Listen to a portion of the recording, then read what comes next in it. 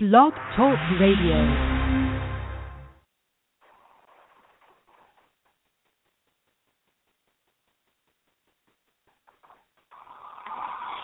Well, amen. This is Levon Greeley. Thank you for joining us on the broadcast tonight. It is our closing message of the year continuation, part 2 of Altering the Course. Altering the Course. Tonight I'm going to deal a little bit with it, and I'm going to really talk about answering the call on our first broadcast of the new year tomorrow. We're going to pray in the new year tonight, so I'm going to get right into the lesson. Let's pray, and I'll do a little bit of a review, and then we'll get into the new information. Let's pray. Father, we praise you and thank you for this day. Knowing that this is the day that you have made, we rejoice and are glad. We thank you for another opportunity to worship you in spirit and in truth. It is the authority of your word that gives me confidence to make boldly known the mysteries of the gospel of the Lord Jesus Christ. I do lean and depend on the Holy Spirit as educator and guide to give me clear articulation of speech and deliberation of thought as I make manifold known the wisdom of God. Holy Spirit, I say, have your way. Do what only you can do. Anoint your people's ears to hear what the Spirit has to say to the church. And Father, I thank you for the things that shall be accomplished and shall be revealed. In Jesus' precious name, amen. Now, there's a teaching out there that we're going to release very soon called Faith Editions, and it's a one-part teaching. And I believe we'll do that sometime in January, but I want you to remember that there are 7 habits to a highly effective believer. They are virtue, knowledge, temperance, patience, godliness, brotherly kindness, and charity. And virtue is moral excellence, knowledge is revelation knowledge, which is truth applied to us from God. And then there's temperance, which is self-control, patience, which is surpassing peace, goodness, or godliness rather, which is Christ-like character. And then there's brotherly kindness, compassion for others. And then there's charity, which is agape love. And these traits are what God expects of us to exist in as believers. We have to be able to alter our course in life, and I'm going to talk a little bit about this today. Remember also that God is expecting us to grow. He is expecting us to grow religiously or relationally with the Holy Spirit without religiosity. He is expecting us to grow in following the people that He is assigned in our lives to follow, those who through faith and patience inherit the promise. And then He's expecting us to grow with a clear knowledge of our predestinated path. For those whom He did foreknew, He predestinated to be conformed to the will of God. So our hope is in God, our faith is to believe, and our love is for us. And we got to always approach things from a place of sincerity, with an awareness of Scripture and specified times, a lot of time in the secret place for clarity, and always resolve to be spiritually led. Now, we've been talking about belief. The Lord reawakened my attention for us to examine belief. We discussed Mark chapter 9, the passage dealing with the disciples, dealing with the deaf and dumb spirit, which Jesus had to come and clear up, and how Jesus gave 5 things that took place there, and that was that in that commentary of Mark chapter 9, verses 14, we said that there was first of all a potential for establishing strong belief, and it forces things in the aspects of our life, which is the force of finding faith and the force of finding foundations in life and the finding of fortitude. Then we went into 5 sections of the passage of Mark chapter 9, verses 14 to 29, which we can grasp and gather insights about what God is doing with today. The father of the son who had the deaf and dumb spirit knew that if he came and he cried unto the Lord to have mercy, But what he said was quite profound, and I believe it's an insight in which we can develop and enhance and establish success in the coming year. And that is to acknowledge that, yes, Lord, we believe, but help with my unbelief. We have to really honestly acknowledge the challenges that we face. I know that this year, or the previous year, 2014, which we're leaving out of in a few minutes, there have been some challenges. Some things brought to our attention. Some things that almost shook our very foundations, our very cores. But when we learn to acknowledge them, trust the Lord with all our heart, and lean not to our own understanding, but in all our ways acknowledge Him, He will direct our path. And so I believe that the Lord is challenging us today to acknowledge. And first thing we said, the disciples had a dilemma. Verses 1 through 19, they missed opportunities. They made no attempts to connect to the prophetic utterances of the past and made mistaken association with the anointing. Talked about that they missed out on lessons and they need to learn not to miss the moments of divine encounters and mistake not the power of being anointed. Then we talked about how, and the second thing that we learned is that they had distortions of the faithless generation. That Jesus was saying this is not only a problem with the disciples, but it's a problem with the whole entire people that are possessed with faith, that have the potential to operate in faith. And that it was a broad perspective, it was a broader audience, and we dealt with that in a very detailed manner. That we concluded also that Jesus dissolved the dilemma, and in dissolving the dilemma, He provoked the disciples to deep, and then He revealed the power of advancing through prayer. So we see a lot taking place. I made a very important statement briefly in going through the information very quickly. I said that in order for you to deal with unbelief, you must have a definition of what it really means to believe. And the definition that I gave for us as a launching pad was that beliefs are what we are awakened to understand and comprehend things that are as strong as truth, that are undeniable either by exposure, experience, or enlightenment. God reveals Himself for us to experience things in greater ways. And that was the confidence that God had in this young man who had a child. And I like the scenario behind the text in the scripture. That this was not some parable that Jesus was trying to teach to provoke His disciples to understand what they needed to do, but this was real life encounters that they were not prepared for. And I think there's going to be a great revealing of where you really stand with God in the path of life. And some things, like what we learned if we had any good jobs, they would say some things are caught by on-the-job training. Academics won't help you. Assistance by others won't help you. Being associated in the right community will help you excel. You're going to have to access this by experience. Now, to get the most out of the experience and to get God to move and to be involved, you must acknowledge the challenge. Because God is an all-holy God that cannot look on sin. And the way to eradicate sin is to bring superiority to the truth. That makes us free.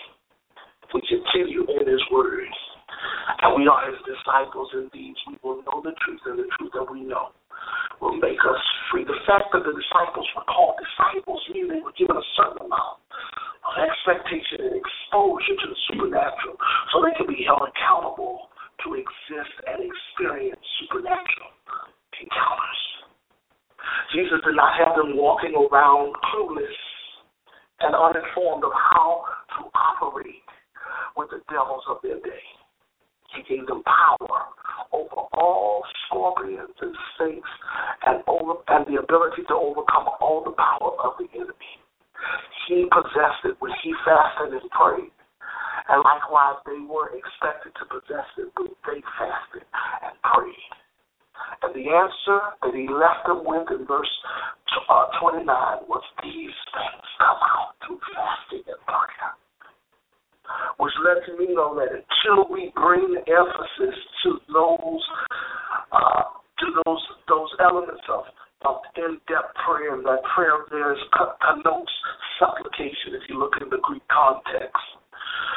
And that fasting is a deep-seated sacrificial attempt to focus in on the direction of God until you see the power of God displayed. Unbelief is the absence of faith through skepticism, especially in life and matters. This stems from incredulity, which is feeling that you don't, or you do not, or cannot accept something as true, even though you see it in reality. And I believe is what pertains to faith. It is absolutely vital to experience fullness of life. And this is a rude awakening to the belief, to the carnal believer, when their belief becomes a life force. And this is what we talk about, altering the course. Altering the course. When I was studying belief, I've been studying belief for about 2 years, because in talking to people and relating with people and expressing things about scriptures, I learned that people don't believe. They count on things, even Christians, even preachers, when they're preaching, they tell a lot about what they believe, about what they say. So how do we alter the course? Well, one, we got to figure out where the course came from. And this requires another type of dialogue that the church is neglecting in the faith development process. We want people to exist and experience a faith without examining to see whether they are in the faith. Scripture says also, if the foundations be destroyed, what will the righteous do?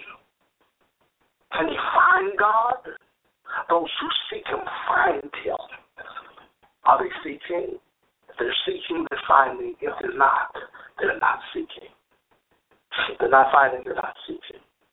And these are the things that we as believers have to examine and to evoke, if you will, when we deal with those alternatives in life that we tend to embrace and accept that may not always be God. Now, I got to roll from this point because we got to bring into the new year. I need about 5 minutes in order to do that. So let's go deeper in this discussion. Whenever we talk about belief,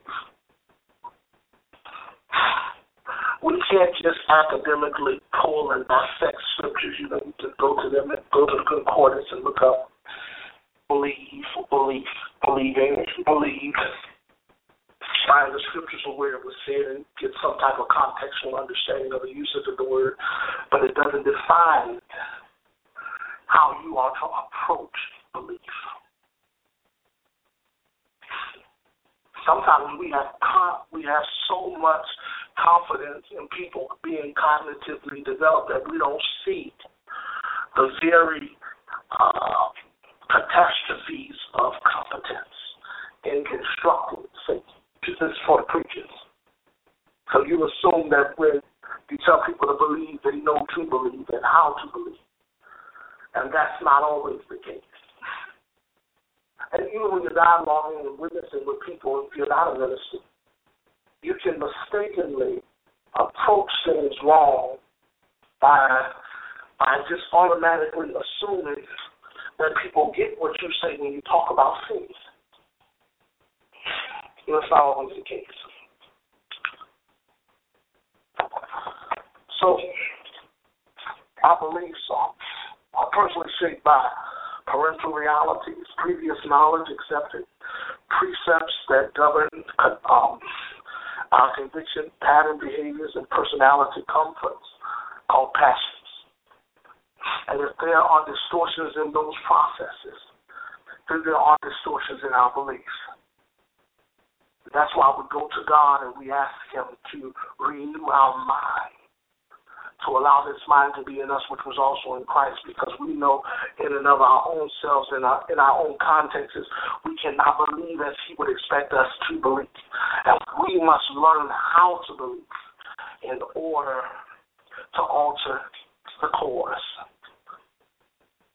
See, Jesus did not immediately, if you look in Mark chapter 9, Jesus did not immediately rebuke the situation. He found out what encounters and what experiences this young man had with other people that attempted to deal with his demonic activity.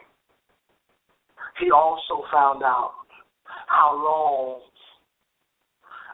the individual was experiencing these phenomena that were not from God. But he also expressed in the company of them all the state of why things didn't work. Because his intent in all of these was to communicate to all these audiences that was in that scenario things that can alter the course.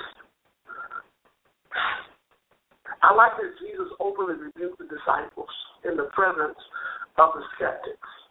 He didn't wait to pull them aside and rebuke them. He rebuked them right in front of the situation, letting them know that you should have been able to handle this, and these people should have expected that if they came in contact with you, you could fix it. Why? Because the next encounter that they would have, he would have to go back to them and tell them, remember what I told you last time? See, now, the Bible says, open rebuke is better than secret love. Because sometimes in correcting something openly, exposing it openly, will eliminate other scars, other situations from reoccurring and resurfacing if you just let it all out. Alterations are not always comfortable. They demand of us to change our perspective. Belief breakdowns occur from 5 main sources and functions: ruin, role modeling, psychological development. These are things that you need to know. Religious deception, rebellion toward the truth, rejected knowledge, and religious spirits. I'll say that again. That breakdowns in beliefs come from ruin, role modeling, religious deception, rebellion toward the truth, rejected knowledge, and religious spirits. Right? And this happens because there are things living outside of our spirituality that are very much so defining our lifestyle. There are limits in the esteem to encounter the supernatural. Or there are living distractions that often demonically influence. And all those areas need to be dealt with. Let me give you 5 clear signs of unbelief. Because again, like I said, if you don't know what belief is, you won't know what unbelief is. And we said that unbelief is the absence of faith through skepticism, especially in life matters. And this stems from incredulity, which means feeling that you do not or cannot accept something as true, even though it is in reality. And one of the things that caused the alteration was the depiction that the young man gave Jesus. The Father let Jesus know, this boy been falling at the mouth, falling in fires and waters and almost drowning. God is getting him out. even though he wasn't delivered by your disciples. These are all the things. I brought them to your disciples, it didn't work. He's been dealing with this since he was a child. And this is something, when you're acknowledging challenges, because believers think because in order to exist in faith, they have to deny reality. You don't have to deny reality. You just have to deny the right for it to overcome what you know God has said about a situation. But you don't deny reality in order to exist in divine faith. That's not faith at all. Faith without works is dead. God reveals faith through our works, so that with our acts of compassion and our compliance to his voice and our thinking and character that comes from the fruit of the Spirit, people will know that we are led by God and we are seeking to please God. And this understanding, through understanding how he works, through his words, because faith cometh by hearing and hearing by his voice, the word of God. Through understanding and taking in all of this, we can alter the cores of the issues that are taking place. And whenever you get to the core, you got to unplug every layer. You got to rip every layer, piece by piece. How did we get here in the first place? You see? And many people, they try to go into a new reality, a new future, without exposing and altering cores that have crept in from the ambition over the anointing.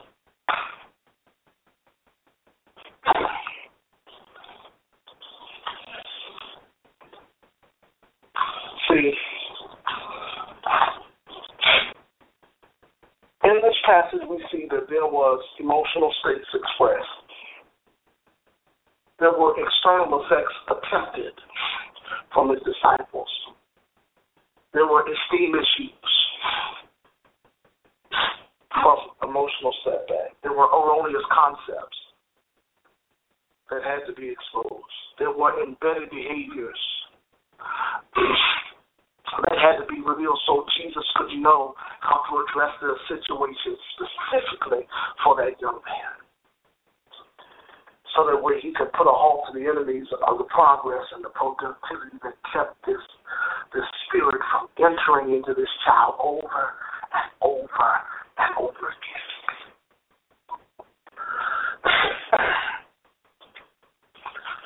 The Lord wants to do that for us in our state, our spiritual state for 2015. He doesn't want us to go another day without him altering the pores in our life. That's what I'm trying to get to the believers today. That if we're going to advance spiritually, we're going to progress in the things of God, we're going to have to take our spirituality a lot more serious. Let's pray into the new year. The hour is late, Father, but time keeps pressing on in our soul. Still says yes. The hour is far spent. And in these last moments of 2014, let us not forget all those life lessons you've taught us, those failures and those fortunes that we found, those finalities, those final challenges that we've overcome, and those things that we're still overcoming. The state of our faith, Father, we see. It's been an interesting experience. Father, I thank you that everyone under the sound of my voice would feel the burning in their soul, the wheel in the middle of the wheel of life that you're turning this year for change to come every round. Father, as we approach another year,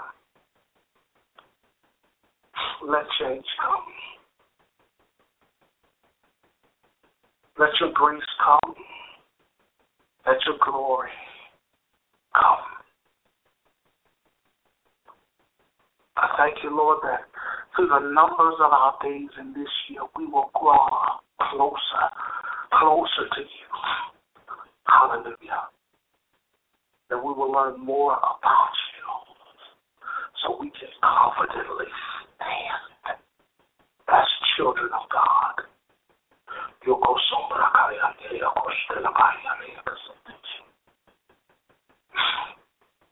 Father, I thank you, Lord, that in the coming days when you're going to do things all by yourself, independent of our convictions and our opinions, Father, we thank you, Lord, that in that shadow of your presence, we will find the shelter needed. When the time comes, we can speak as the oracles of God, saying, the Lord will save. The Lord will set us free.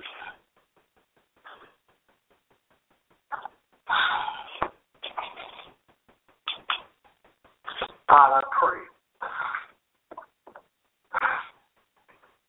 that these next moments in our lives will be some of the most phenomenal experiences we have ever encountered as Christians. I pray that as we lift our eyes into a new year, that we will go in the glory of your changes, that we will see more like you see, and have a resolve to say exactly what you say. Father, we praise you for the things that we've learned about last year.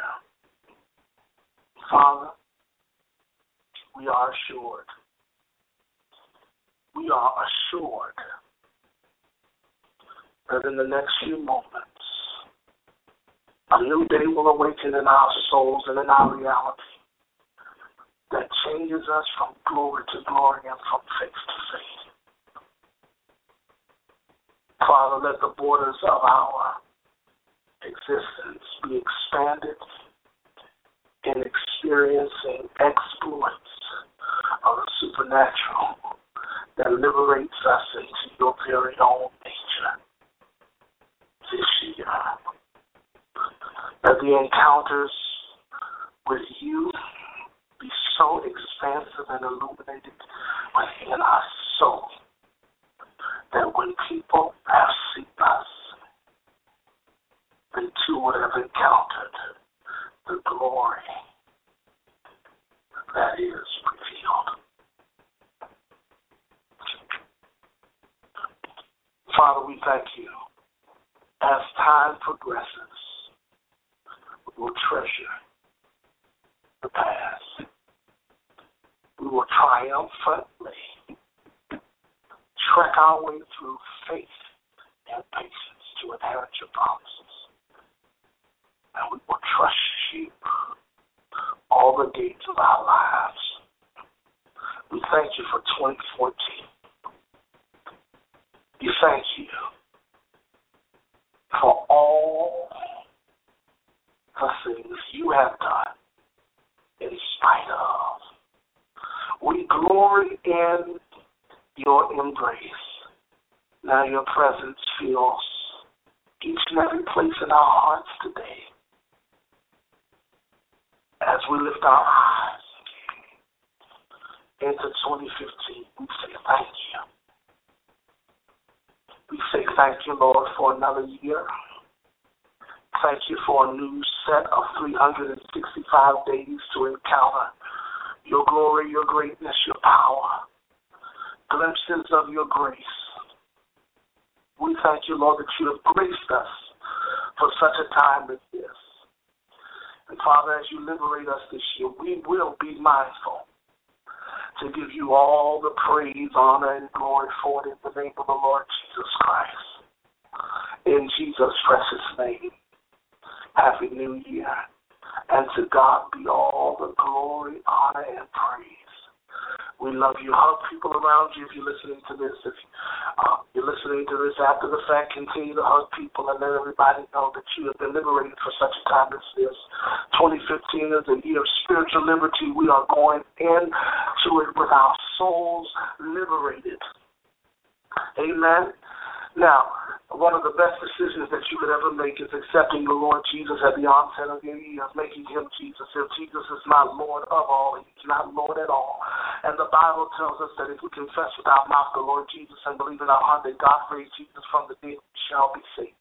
For with the mouth confession is made unto salvation. Would you say triumphantly with me, I confess with my mouth and I believe in my heart that Jesus Christ is Lord and that God raised Jesus from the dead. I thank God for the work that he did for me at Calvary. Now, if you said that you are born again, and I pray, Father, that there will be a signature of the Spirit, that they will be filled with the Spirit with evidences to live out this Christian life as you enable them by the Holy Spirit to exist as a confidence of Christ in whom we live and move and have our being. Father, seal them to the day of redemption, and we praise you that they will have a righteous resolve to commit to a local congregation and learn the ways of our God through undenied and undefiled wisdom, knowledge, and understanding, that they would grow in the admonition of the Lord and become pillars in the ground of truth as the church of the living God that sits on a hill that cannot be held. Father, we thank you for the great awakening to the manifestations of the sons of God, that they would be children and people of God after your own heart. And for that we praise you. We give you glory, honor, and praise in Jesus' precious name. If you accepted the Lord Jesus Christ for the first time, let me know. Send me an email. Contact us through the information on our websites, on our social media platforms, and let us know that you got born again on New Year's Eve or New Year's Day on the first day of 2015. And we pray that you have a productive year. Thank you for listening to the broadcast tonight. I'm going to finish the series on Thursday at 6:30 p.m., not 11:30, but 6:30 p.m. I'm going to finish the series challenging us to answer the call. Lord, help me in my unbelief. God bless you, and Happy New Year again.